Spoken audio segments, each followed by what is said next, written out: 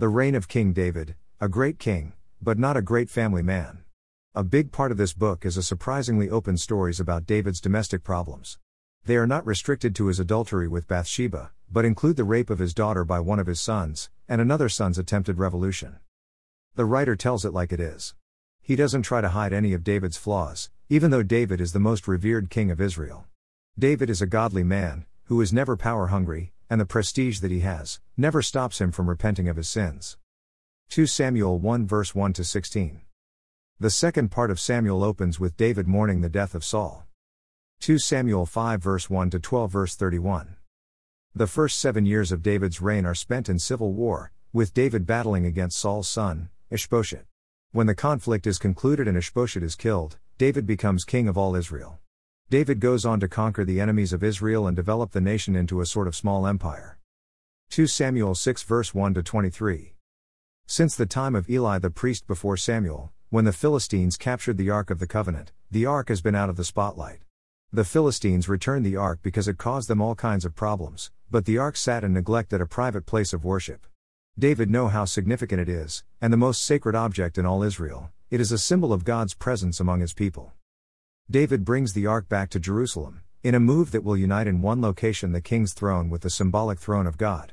While the Ark is returning in a joyful procession, King David dances as he also accompanies the Ark's return. His enthusiasm is so unrestrained that his wife, a daughter of King Saul, criticizes David for acting undignified and dancing around half naked. That does not worry David, because he was celebrating in honor of the Lord. David placed the Ark in a tent used as the temple. The real temple was to be built by David's son Solomon years later. 2 Samuel 11 verse 1 to 26. David watches Bathsheba take a bath on her roof. David was having trouble sleeping and goes for a walk on the roof of his palace. When he sees Bathsheba, who is a beautiful woman taking a bath. David invites her to the palace, he commits adultery with her. Bathsheba later discovers she is pregnant and is carrying David's child. David calls Bathsheba husband home from war, so he will sleep with his wife, so her husband will think it is his child. The soldier sleep alone, because his comrades are still in battle. David arranges for him to go back to battle in the front line, the soldier dies in battle. David marries Bathsheba. Nathan the prophet confronts David about his sin. Nothing is hidden from God. Though David repents, Bathsheba's son dies, but she will have another son to David, called Solomon. 2 Samuel 18 verses 1 to 33. David's son Absalom rebels against his father, because David fails to punish another of his sons, for raping Absalom's sister. Absalom is killed in a battle against his father David.